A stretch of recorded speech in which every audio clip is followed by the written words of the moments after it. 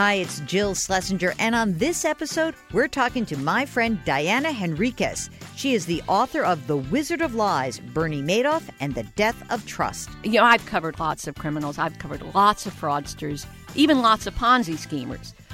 Nothing in those stories hooked me the way this did, because by the end of that first night, we knew that Madoff had been turned in to the FBI by his two sons. And that fact, without knowing yet that the sons were blameless, without knowing whether they were his accomplices or his innocent, horrified offspring, it was Shakespearean. Welcome to the Better Off podcast, sponsored by Betterment, the smarter way to invest your money. And we're going to do something a bit different this week. We've got a special guest, Diana Henriques. She is the author of The Wizard of Lies, Bernie Madoff, and the Death of Trust. And they've just adapted her book, the quintessential book about the Bernie Madoff scandal, into an HBO film. You probably saw it advertised. It just started airing last weekend. But for this show, we're just going to run my interview with Diana. Sorry, gang. No listener question of the week this week, because I think you're going to love this interview. Let's just get right into it. Here's my interview with Diana Henriques. We're talking Bernie Madoff and the Death of Trust. You're listening to Better Off with Jill Schlesinger. I am delighted to have an old friend be part of the new podcast, Diana. See, I'm going to put an H in there. Diana Henriques. Diana Henriques is the author of a book you may have seen a million years ago. It feels like a million years ago, but it was just in 2011 when The Wizard of Lies, Bernie Madoff, and the Death of Trust first came out. And now, just days ago, HBO aired The Wizard of Lies, the version with Robert De Niro and Michelle Pfeiffer. So we are ecstatic, because let me do a little more of Diana's wonderful resume. She's got a new book coming out in the fall, A First-Class Catastrophe, The Road to Black Monday, The Worst Day in Wall Street History.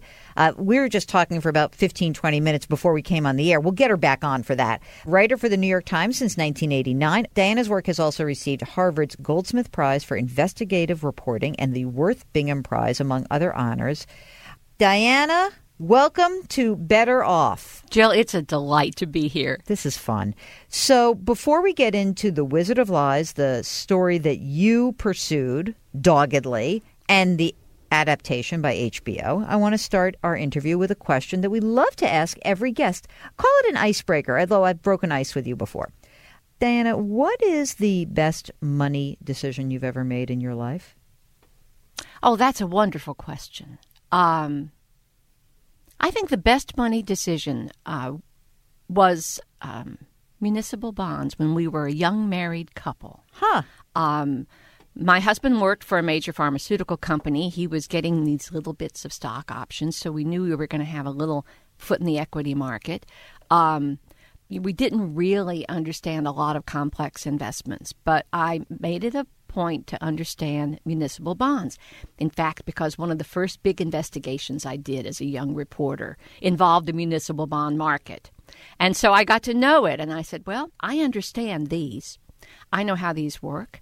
And we started, maybe a half dozen years into our marriage, investing in municipal bonds. That was ahead of that incredible interest rate turmoil, and it became a great foundation for our retirement savings. So you are essentially the bond queen of New Jersey, is what you're telling me. I was then. Of course. And you've now, you're beyond that. All right, that's a great one. Let's talk a little bit about why you were drawn to the Bernie Madoff story in the first place. Now, you covered it for the Times, right? I did. I covered it really from the minute that the headlines moved. But I had actually covered Bernie before, Jill. I don't know if we discussed this earlier, but when I was working for the Times, and Madoff's firm pioneered after-hours trading. So if you wanted to know what was happening in the stock market after the big board closed, who are you going to call? You're going to call the Madoff trading desk. So he was name in my Rolodex, to pull up an ancient term. But I had also covered a couple of stories in which he figured more prominently in the late 90s and early 2000s. So I knew who he was. I knew who the world thought he was. And the world thought he was this very charming, smart guy, part of the also like the infrastructure of not just the trading organization, but he held positions of power. He did. He was incredibly influential in the evolution of NASDAQ. He was incredibly forward-looking in terms of automated computer trading, trading platforms, electronic trading platforms. Funny story, the minute I saw the headline about him, the first drill for a reporter is you look at the archives. What was the last thing we wrote about Bernie Madoff? And the first story that came up in the New York Times Electronic Archives was a story about a partnership that had been announced to build a new electronic trading platform between Madoff and Citibank, Merrill Lynch, Morgan Stanley, and I think J.P. Morgan. These unbelievable firms. And I'm saying, my goodness, this man has just been arrested. So it's a classic Dr. Jekyll and Mr. Hyde story. I knew Dr. Jekyll. I knew the Bernie Madoff that he was proud to say he was. The Madoff who was respected by regulators, who was not only admired, but actually really liked by colleagues on the street. He and his brother Peter were well-liked and popular figures on the street. No one knew the Dr. Hyde facet of his life until it exploded on that day in December 2008. So when you saw the headline, did something in you click? Did you say, oh, my God, that actually does make sense or not? No, the criminality never made sense. But I'll tell you what happened. I've covered lots of criminals. I've covered lots of fraudsters, even lots of Ponzi schemers. Nothing in those stories hooked me the way this did, because by the end of that first night, we knew that Madoff had been turned in to the FBI by his two sons. And that fact, without knowing yet that the sons were blameless, without knowing whether they were his accomplices or his innocent, horrified offspring, it was Shakespearean. Totally. Truly. At that point, either they were his accomplices and had betrayed him, or they were innocent of this crime and had been so devastatingly betrayed. So from a human standpoint, that was a facet of this fraud that I had not seen in all my earlier years of covering white-collar crime. And I think that's one of the reasons that this story has such staying power. The depth of this betrayal, it's as old as Jacob and Esau. The fact that someone you love and trust that much would betray you that devastatingly. And consider the times, too, Jill. The whole country felt like they had trusted Wall Street and Wall Street had betrayed them. Right. He is the metaphor. Suddenly he is the face of that betrayal. Right. So when you started covering the story, so that's the end of 2008, it's 2009, things are happening. Talk about how you got access to him. Like, what was happening? Were you sending him love letters in prison? Like, what was happening? Hi, love D. What was going on? Well, it wasn't quite like that, but I was regularly writing him letters. I had tried to get in to see him even before he was incarcerated. And then as soon as he was down at the Metropolitan Correction Center downtown in Manhattan, tried again. His lawyers just kept throwing up bars. Absolutely not, absolutely not. Not until he's sentenced. And then, of course, in June of 2009, he was sentenced to 150 years in federal prison. When he arrived at the facility in North Carolina, I started writing him. And every time one of the new books about the Madoff scandal came out, one of the new quickie books would come out, I'd write him again. And I'd say, if you don't ever tell your side of the story, this two-dimensional cartoon figure here is all the world is ever going to know about you. And if that's what you want your grandchildren to be able to learn about what happened, then fine. But if you want a deeper, more human picture, I hope you'll talk to me. And I just kept that same message over and over again. And ultimately, I think in the fall of 2009, he sent me a little short handwritten note saying that he didn't feel like he could talk to anyone yet because of the civil litigation affecting his family in the bankruptcy court. But if he ever did, I would be at the top of his list. That's the Madoff charm working there, you know. The following spring, I think the headlines had eased a bit. He felt like perhaps his family had moved a little bit away from the whipping post, and his lawyer let me know that he was reconsidering his decision. At that time, the only person to have visited him, his sons would not visit him, was his wife, Ruth. Yes, at that point, Ruth was still visiting him, and his lawyers, and sometimes the lawyers of other people involved in the case as it evolved. But that summer, it was basically just Ruth. So we're talking to Diana Henriques, and she is the author of The Wizard of Lies, just now an HBO movie, so you should check it out because the people at HBO would be very mad at me if I didn't say that. When you start interviewing him, and you do it over the course of a number of months, what is he trying to convince you of? Well, we had some bones of contention. And one of his big missions, I think, one of his big goals was to persuade me that this fraud actually started when he claimed it started. And I do not believe that. He claimed that he had been an honest investment manager until 1993, and then pressures of withdrawals and bad markets forced him into this Ponzi scheme. I don't buy that for a minute, and I've told him over and over again that it just doesn't make any sense. I think it was a Ponzi scheme at least by the mid-1980s, and of course the prosecutors claimed in later trials of other people that it was a Ponzi scheme as early as 1978. Wow. So that was one of his missions, I think, was to try to make the case. And his goal for that, I think, was to try to shelter as much of his family's income as possible by drawing that line and saying everything before here was clean money. They're entitled to keep that. It didn't work, of course, but I think that was one of his goals. But I also think we have to remember the scale of the narcissism involved here. I have never met a con man who didn't think he could con me.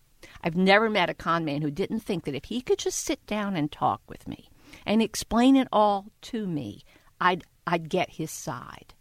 And Madoff was no different than that. I think he felt that he could persuade me that his version of the truth, his view of himself as a embattled money manager who just got on the wrong side of the market and was swept away before he could make things right again.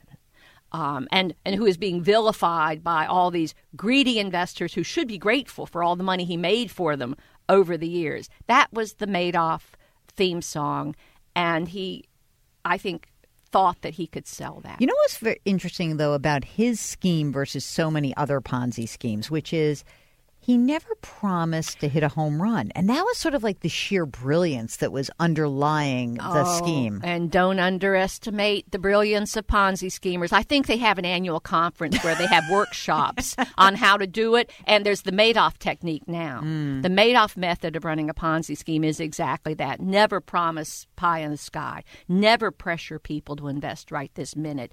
In fact, if possible, tell them you just don't even want their money until they're begging you to take it. That was Madoff's method. And never make it sound too good to be true. There's a great line that Pat Huddleston, the fraud analyst, observed about Madoff. He said, if it sounds too good to be true, you're dealing with an amateur. Oh, my God, that's great. And it's so great because Bernie was a pro. He could never have persuaded two retired CEOs of Merrill Lynch, the retired chairman of Morgan Stanley, the famous economist of Salomon Brothers. He never could have persuaded those people to buy into what we think of as the classic Ponzi scheme. Right. It's not a get-rich-quick scheme. No, never was. It was just a conservative, steady, not volatile investment. It was sort of like the hedge fund world's money market fund. It was liquid, far more liquid than most hedge funds were. And that, of course, was its undoing because when the financial crisis hit in 2008, lots of his biggest investors had to pull money out, not because they thought he was a fraud, but because it was the most liquid asset they had. So all those redemptions come in, and then he does not have the money to cover them. When you first went in to start the interview process with him, did you think the kids were guilty? Did you have an opinion? I did have an opinion, and the answer was emphatically no. Really? Well, look at the circumstances. Both of his sons were represented by a single attorney. That raised eyebrows immediately among my friends in the defense bar, because they said, well, if those two men have any criminal liability, they need separate lawyers. They need separate counsel, because the best deal for one of them might be to roll over on the other one to testify against his brother, which would, of course, just amplify the Shakespearean tragedy here. But that didn't happen. They didn't get separate counsel. They continued to be represented by the same lawyer. So that gave you something you had to explain away, and I could never explain it away. Also, as I became more convinced from my research, and this is before I interviewed Madoff, as I became more convinced from my research that this fraud was much older than he was claiming, that it had gone back at least 8 to 10 years earlier than he claimed. Well, his sons were in high school. Yeah, that doesn't make sense. Junior high. So how did that conversation go when one of them comes out of the University of Michigan and the other one comes out of the Wharton School and decide to go to work for Dad? And he calls them in and says, look, Mark, Andy, I have to tell you something. Got a great little wholesale trading business here, and downstairs we're running a Ponzi scheme. Yeah. And they say, oh, Dad, that sounds like fun. Sure, we'll hang out. It never made emotional logic that he would have exposed them to that fraud.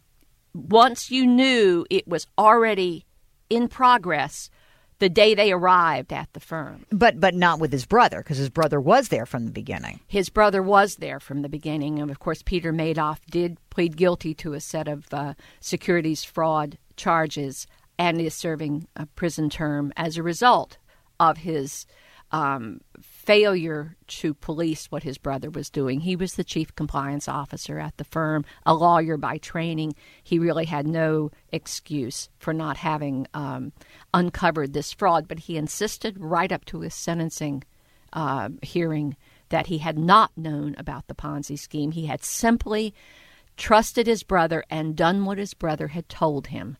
And what his brother told him to do put him in that legal peril. Now, what happened to Peter's daughter, Shayna? How did she end up in this? Because she was in the compliance department also. She was the deputy counsel to the firm. No charges were ever brought against her. Like every member of the Madoff family, she faced civil litigation from the bankruptcy trustee claiming assets. The theory there being that everything that anybody who worked for the firm got were the fruits of Bernie's crime. Let's just cover that for a second, because Diana Henriques, the author of The Wizard of Lies, when the bankruptcy proceedings go on, they claw back all the money.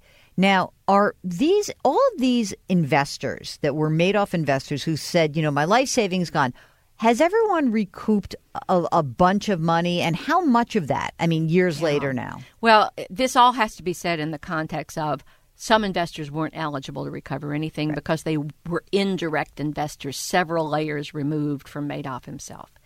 Other investors were not eligible to recover anything because over the life of their Madoff account, they had taken out more than they had originally put in. That's like the will ponds. Yes, and so they had to give money back. They got no money in recovery. And then the big caveat, what is being returned to the investors who are eligible to recover money is their original capital. Not what they thought they made. Not what they thought they had made over time. So if you were a good little school teacher, and I've talked with one good little school teacher putting her money with Madoff, and you put in over time your $100,000, $200,000 in savings, and you watched it grow to $1 million, $1.5 million, and you think you are set for retirement. You're going to buy the RV. You're going to cruise the state parks and the federal parks. That's going to be your retirement.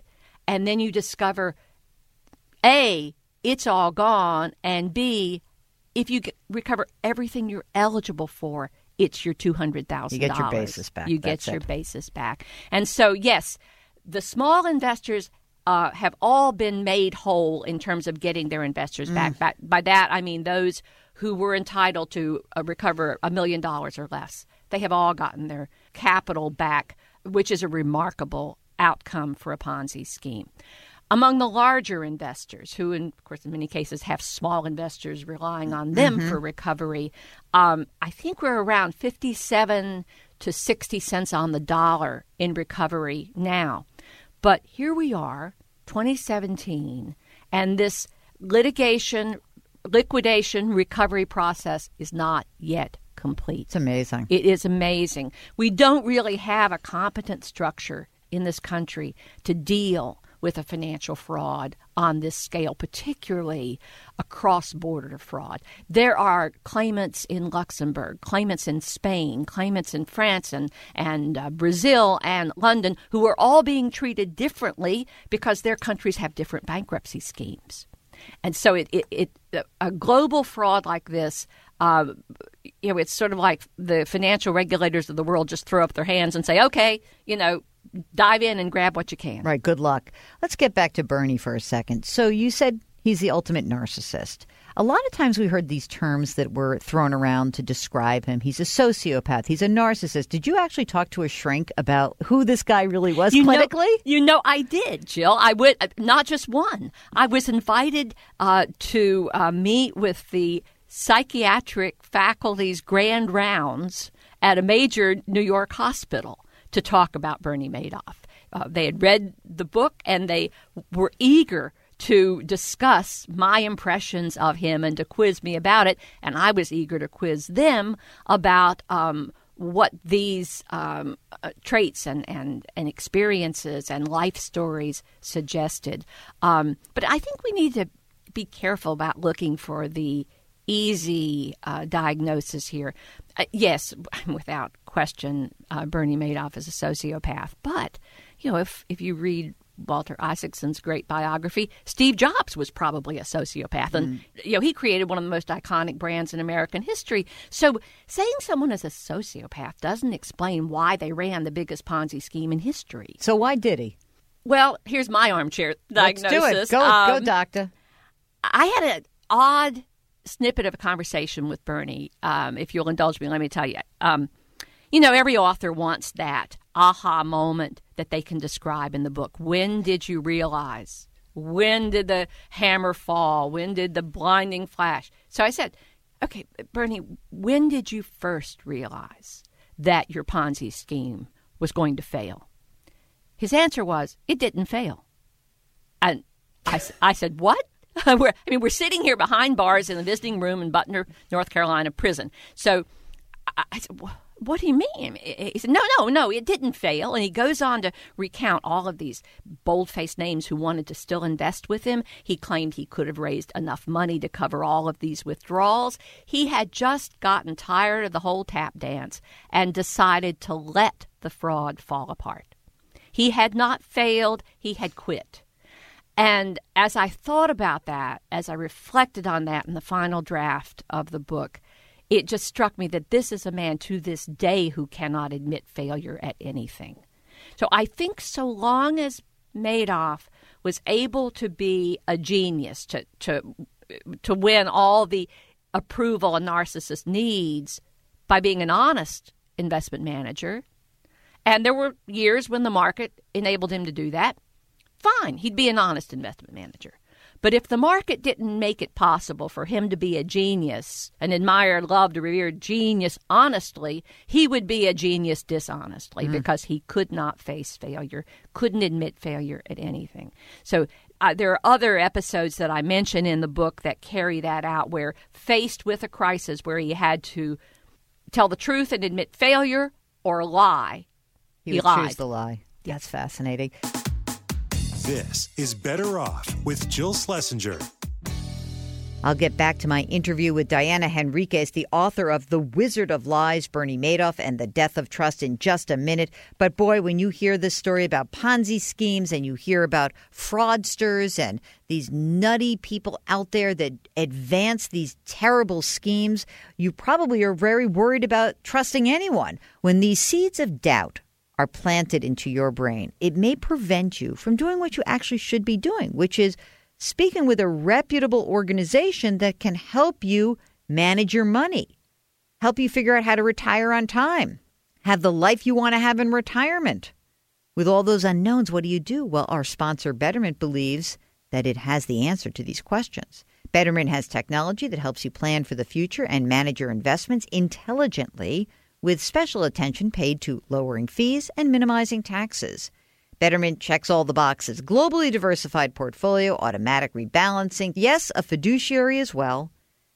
And for those who have more complex finances or maybe want someone to talk to, Betterment offers 2 additional service plans that give you access to a team of CFP professionals and licensed financial experts. You don't have to waste your time and money planning for the future, and you don't have to worry that you're not going to be dealing with a reputable organization. Sign up through our podcast link and you can get 1 month managed free. Visit betterment.com/betteroff for the offer and more information. And now back to my interview with Diana Henriques. Let's talk about your starstruck moments, because the book is a smashing success. Fantastic. 2011. Now tell me how this happens. Like, do you get a call one day and they say, "Hi, I'm from HBO"? Like, what happens? I need to know this. You need to know. Because you're such like a. Yeah. First of all, I adore you, and from the moment I met you, I adored you. But Ditto back here. in 2000, whatever it was, 11. Yeah. But what happened? Well, my literary agent had the wisdom to consult an agent here in New York, whose job it is to market print products to people who make films. Or TV shows. And so she consulted him before the book was finished, and he said, "Sure, I'll take it on." The first big bite of interest he got was from Tribeca Films, which is Robert De Niro's production company here in New York, from his longtime partner, Jane Rosenthal. She read the book. She loved the book. She arranged the most surreal telephone call with my film agent, the film marketing agent, Jane, myself, and calling in from a remote location, Robert De Niro. Stop it. Yep. So he gets on the phone. We're all waiting. He's a little late. We're chit-chatting about what play we just saw or what we just read. He gets on the phone, and he says, "Diana?" I said, "Yes, Mr. De Niro." And he said, "Diana, I am Bernie Madoff." And my film agent is saying, yes, pumping his fists in the air. On the strength of that intense interest from Tribeca, they took it to HBO. They sort of took on the marketing of it, looking for someone to team up with them to make this film. So I'm going down to Washington, D.C. I'm on the board and a proud alumna of the George Washington University. So I'm going down for a university board meeting in the spring of 2011. The book is just out. And I get a phone call on my cell phone. I'm standing on the traffic circle in front of Union Station in the dark in D.C., and my film agent is trying to explain to me this deal that HBO has just offered us. The arrangement has been terrific. It's been a wonderful working relationship. I was officially a consultant to HBO, and I thought, Jill, I'll be honest, I thought that was the kind of thing they gave the authors to pat them on the head and nice say, job, go sweetie. Go away, don't bother us anymore. Right.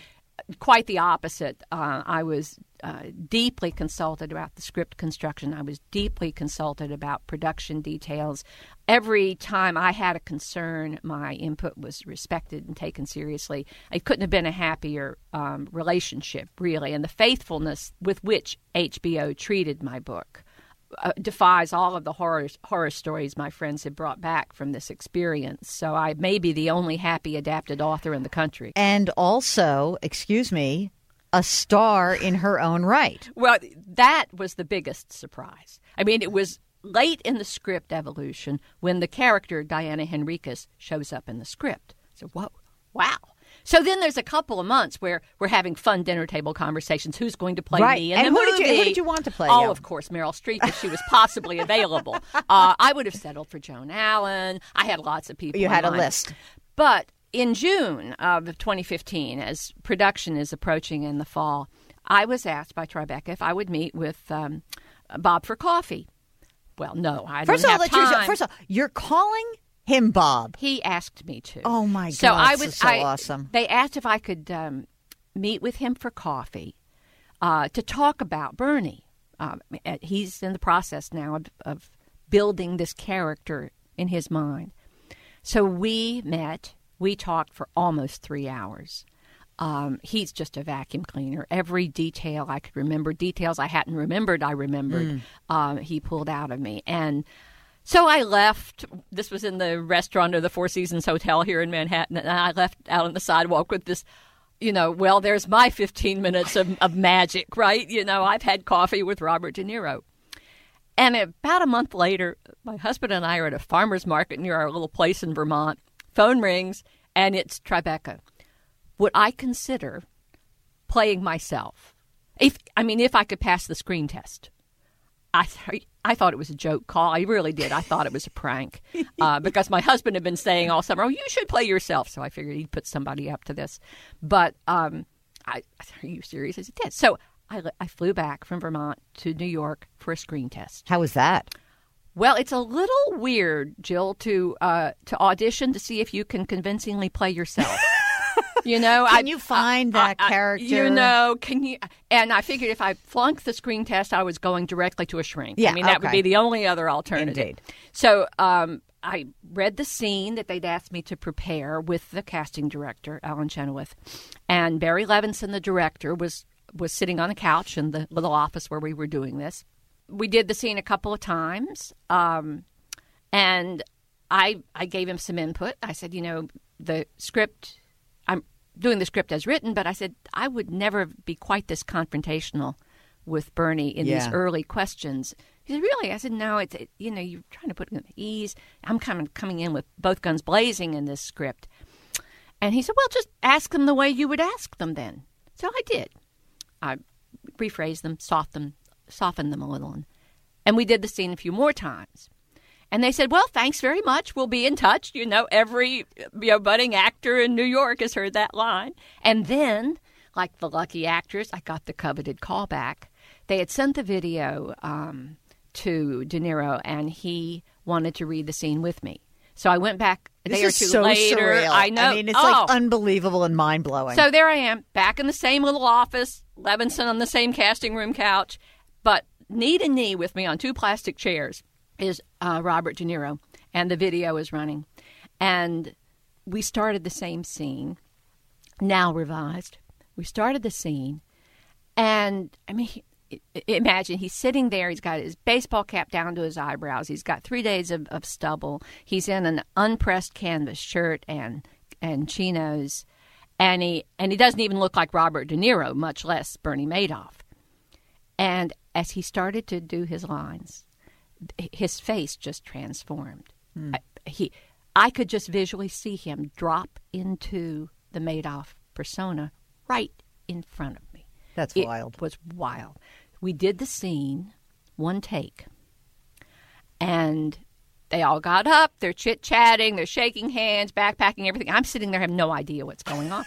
So I finally kind of put my hand up, and I said, I don't get any champagne when I go home unless I know how this turned out. Love that. So De Niro leaned over and patted my knee. He said, "Don't worry, kid, you got the part."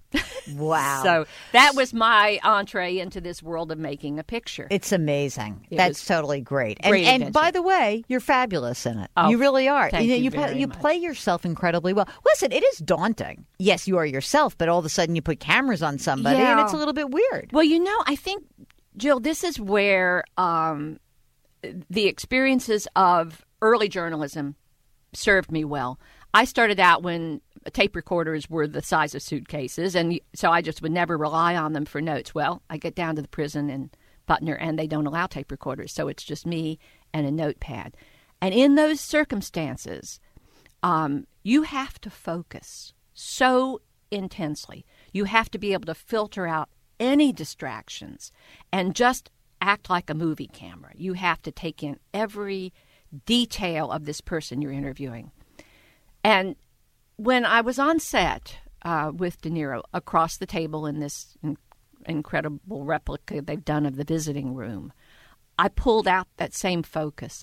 I tried to recreate that sense of being just intensely focused on him and filtering out the camera that's almost at my earlobe, all the production crew that's all around, as just so many distractions. So as the scene started to unfold, that was not the hardest part. The hardest part really was dealing with the demands of a production. All those 200 people whose names you see at the end of the movie, I know what they do now. I really do. I mean, it is such an elaborate collaboration, with scenes being rewritten the night before, and the wardrobe design and the. Did you get to wear your own clothes? I did wear my own clothes, but with this caveat, I took in to the wardrobe mistress what I had worn to Butner, and what I planned to propose as my costume for this event. And one of them was a black suit with a royal blue T-shirt under it. Standard for me. Every journalist has her black pantsuit. And she said, no, we can't do that. I said, what? She said, no, blue is Bernie's color. She had a whole palette of colors arranged for each of the major characters. Oh, wow. And I was stunned at that artistry. I've worked with great writers. I have worked with magnificent editors and fabulous photographers, and I have seen that kind of artistry up close. I know how that works. I have never seen artistry taking the form of a props master who notices if you take a sip out of a water bottle on the table and instantly refills it to that level so that the continuity won't be screwed up when they film it. So I was like a kid in a candy store as a journalist, being behind the scenes, seeing all of these incredible artists in every form.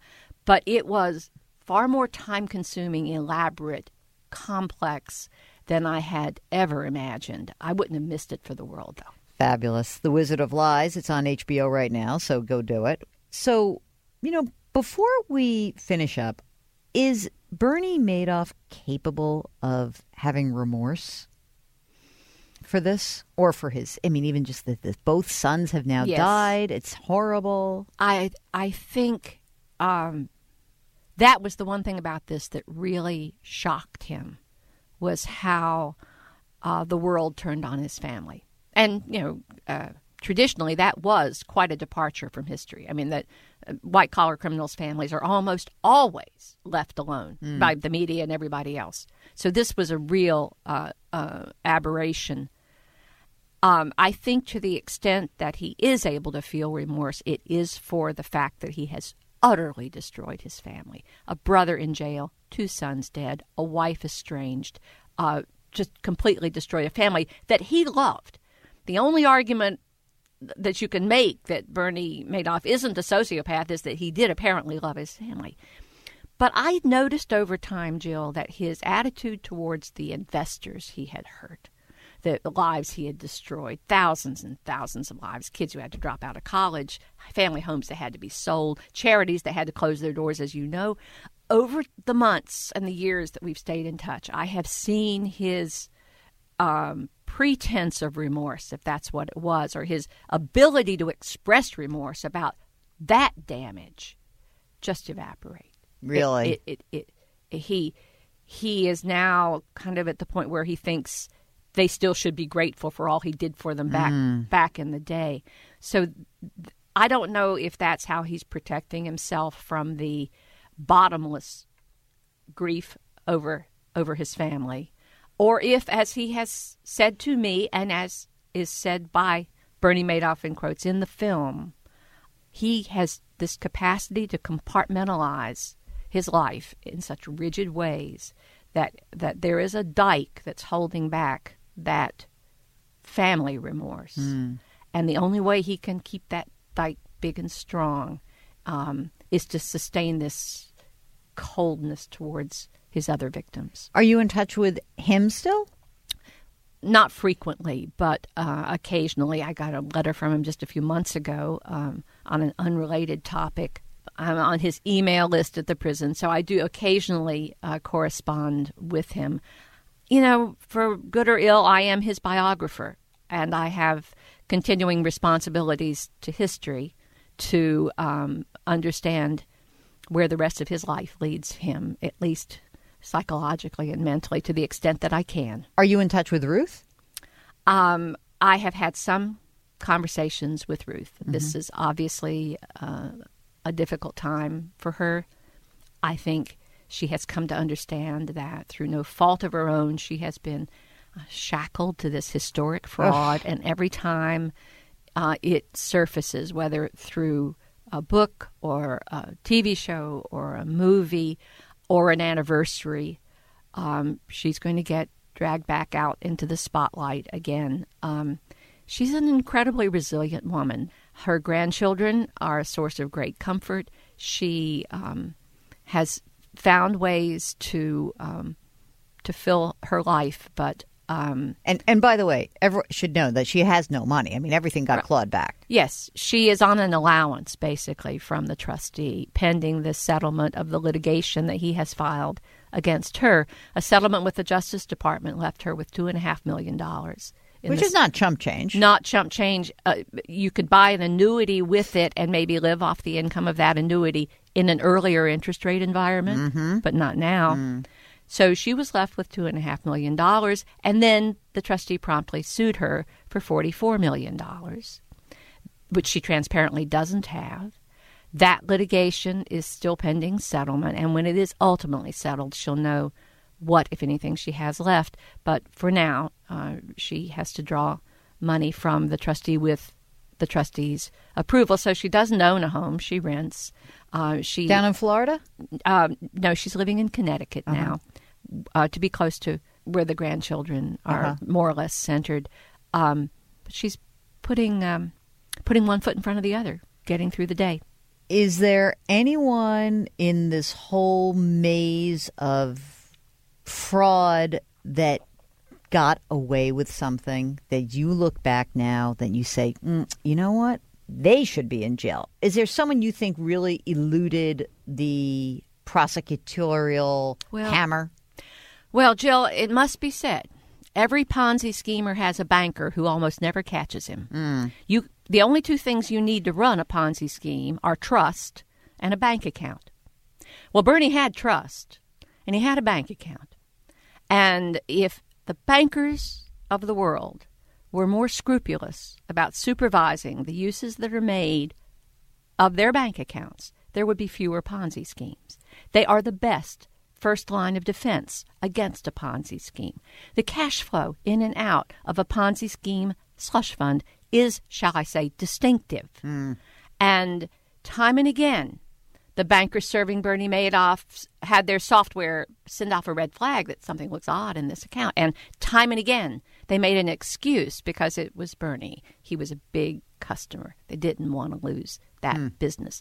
Now, that bank ultimately settled a was that J.P. Morgan? J.P. Morgan. They settled a global and complex civil case with the federal government, paying multi-billion-dollar fines. But part of that settlement was for their handling of Bernie Madoff's account. So I think regulators should be more insistent on the responsibility of bankers to police Ponzi schemers. Diana Henriques, before we leave, you ready? I asked you your best financial decision to begin.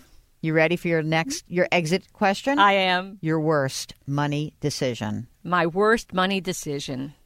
Well, my husband and I owned pharmaceutical stock at a time when that particular company was hit by a crisis. He worked for Johnson & Johnson for many years. We owned some shares, and the Tylenol scandal hit. And the company, innocent in that scandal, but the stock took a dive, and in a panic, we sold. Never again. Never again. Never again. Diana Henriques is the author of The Wizard of Lies, Bernie Madoff, and the Death of Trust. She is also the star.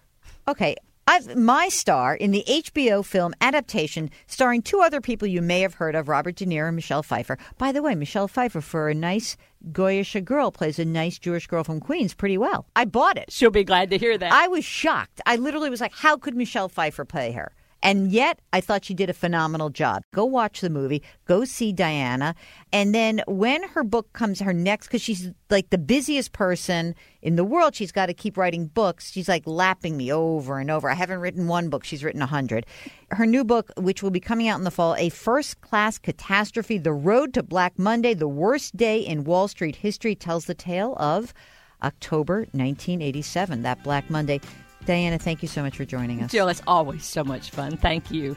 Thank you so much to Diana Henriques, the author of The Wizard of Lies. Catch the HBO adaptation right now. And if you haven't read the book, it's fantastic. It's out in paperback. Nice new cover. It's got Bobby De Niro on it with Michelle Pfeiffer. Go check it out. The Wizard of Lies by Diana Henriques. Don't forget, we've got our bonus episode that comes out on Tuesdays and the longer form every single Thursday. You can subscribe via iTunes or wherever you get your podcasts. If you have any questions or suggestions, you can find me on Twitter. My handle is @JillOnMoney. That's @JillOnMoney. Just use the hashtag BetterOff.